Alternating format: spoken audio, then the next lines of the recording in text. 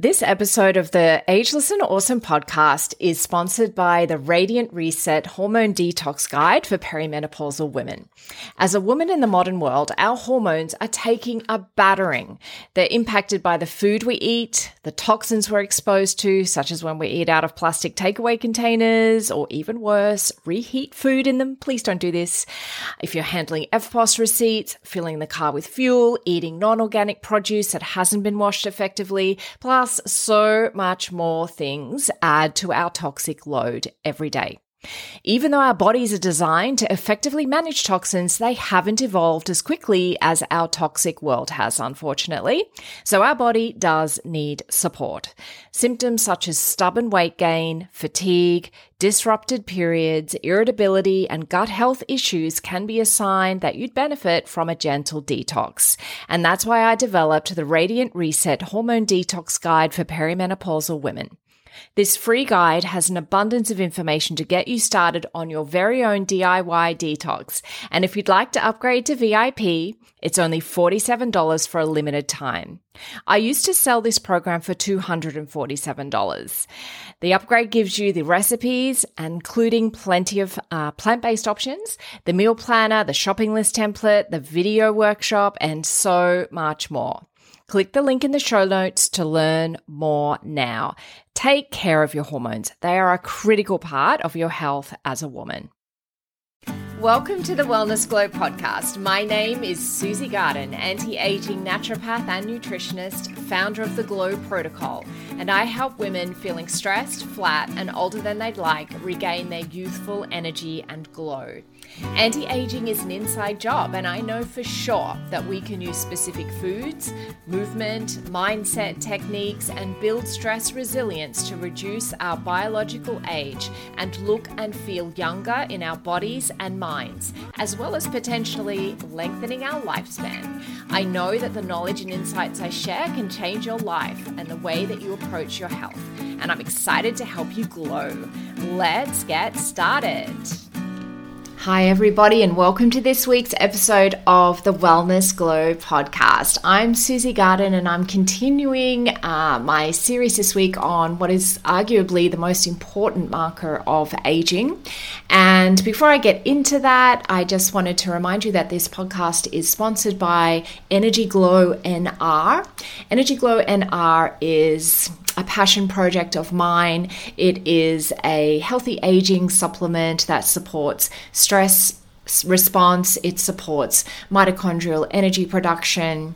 It supports immune health, female reproductive health. It supports your thyroid. It supports pretty much everything that you need for this time of your life, in your 40s and beyond, is in this incredible product. So check it out at theglowprotocol.com.au. Now let's get into the juice for this week's podcast. So I'm going to talk about one of my favorite things, which is weight loss. It's one of my favorite things, I guess, because I just have an absolute passion for working with women and helping them to lose weight. And what I love about the work that I do is that I know it's going to work. I absolutely know it's going to work. If you join my program and you follow the instructions, you will feel incredible and you will see that result in your body.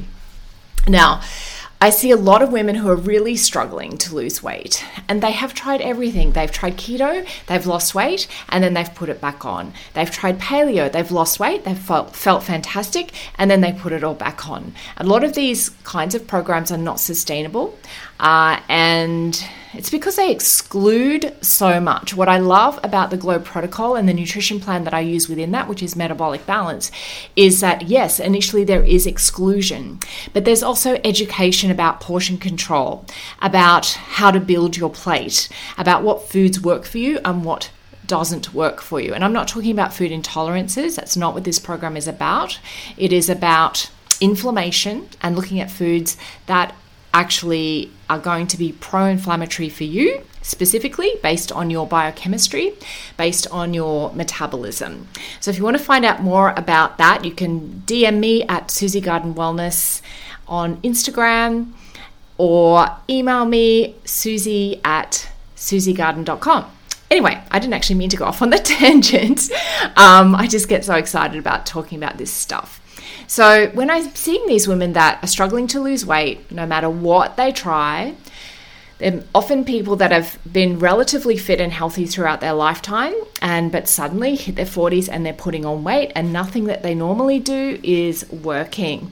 And this is the thing, women find that these kilos just kind of sneak on, even when they're eating well and they're exercising. And when this is the case, it can be hormones and it can be insulin to blame.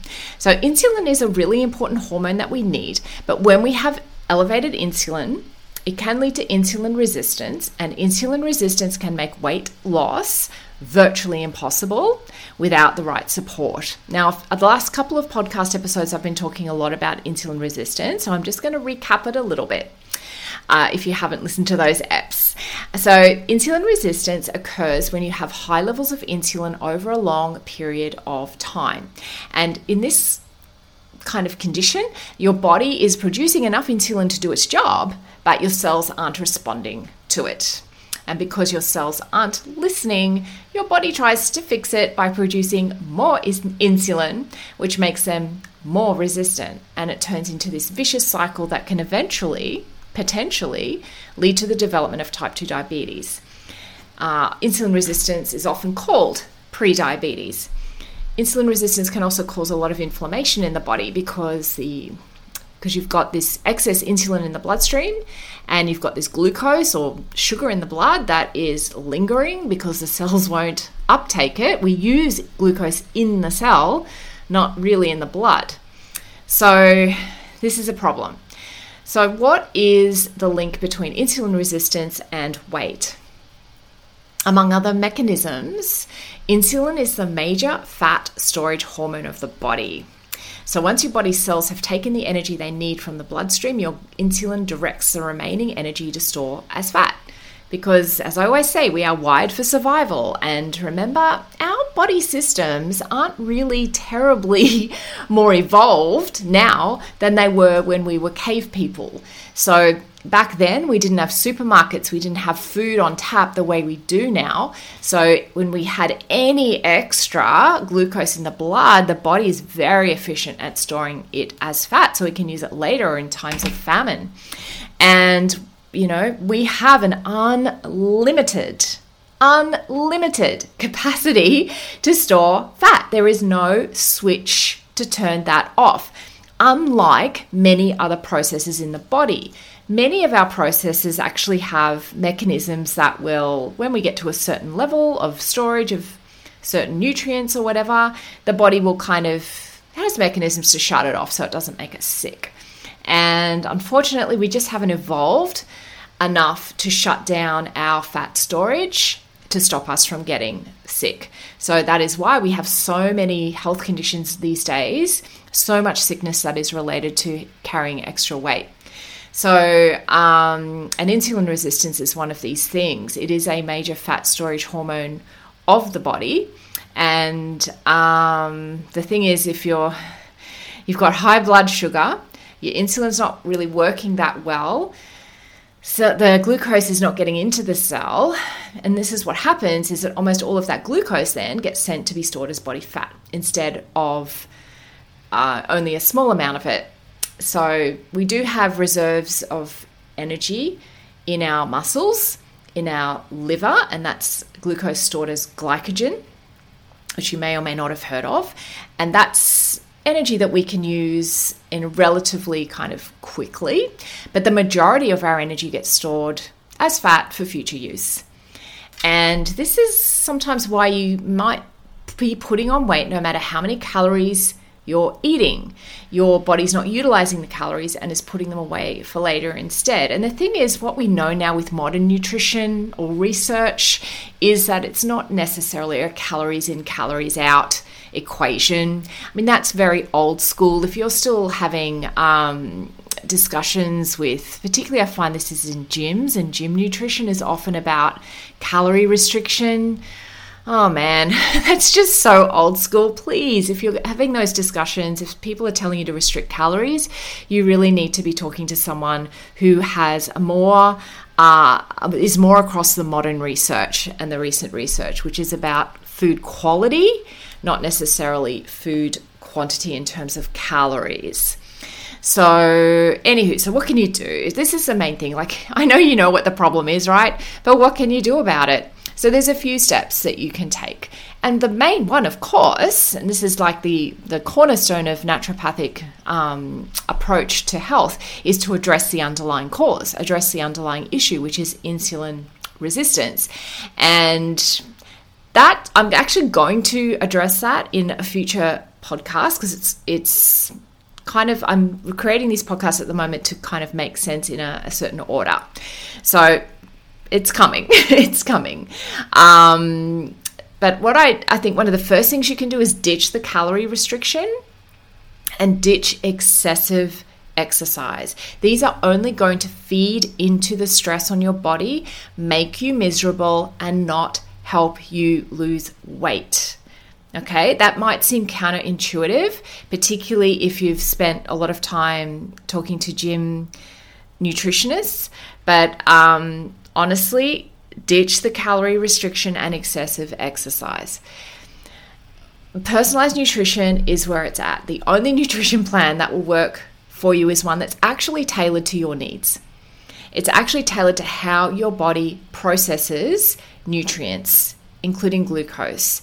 It's only one that really is tailored towards your body type, your blood biochemistry, your medical history is going to have an optimal result. Another trick is to eat 3 good square meals. I have this conversation with clients all of the time where they think that the best way to manage glucose and insulin is to have small, frequent meals during the day. And that totally was the thought. And it's been, I think, probably throughout the 90s and noughties, is that, yeah, you eat frequent meals all day. And certainly it has been even in the diabetic dietary guidelines. And the more recent research about this, even in people with diabetes, is 3 meals a day, no snacks. Yeah, a bit of a shock, right?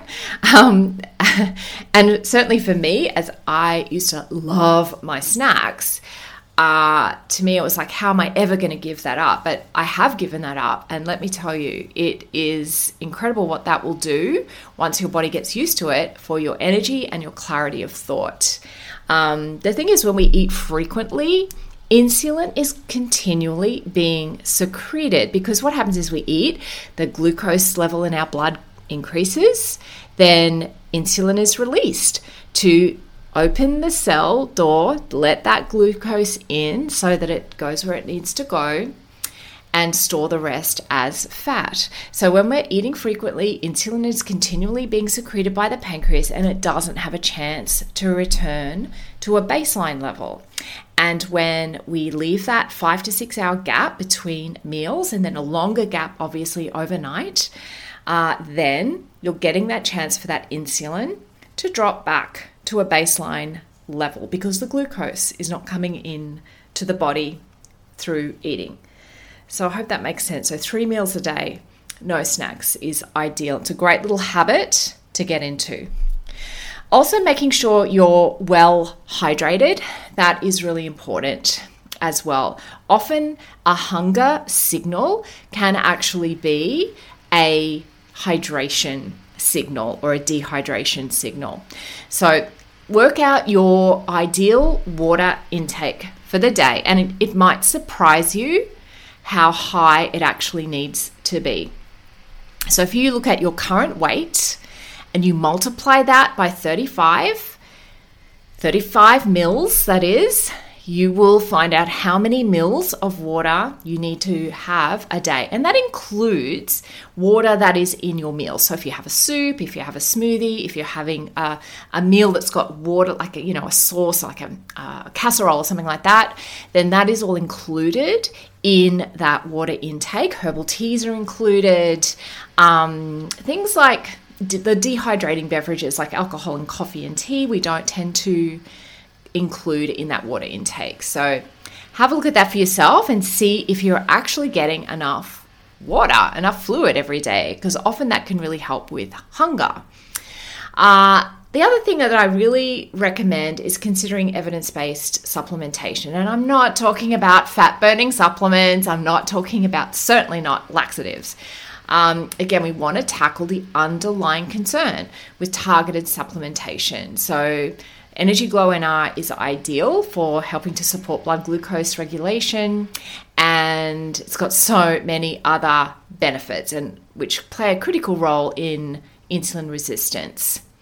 So next week, I'm going to be talking more about this topic of insulin resistance because it is so important. And the more I read, as I mentioned, I think in the first of this series, if we can get our insulin and glucose under control, we are going to reduce our inflammation. We're going to reduce our biological age. We're going to improve our health span. We're going to improve our lifespan. So many things. Any questions? Please message me at Susie Garden Wellness. For joining me for today's episode of The Wellness Glow. I hope you had loved what you heard here and are excited for the potential to improve your health and increase your lifespan. If this resonated with you, then please screenshot this podcast and share it with your friends. #The Wellness Glow Podcast.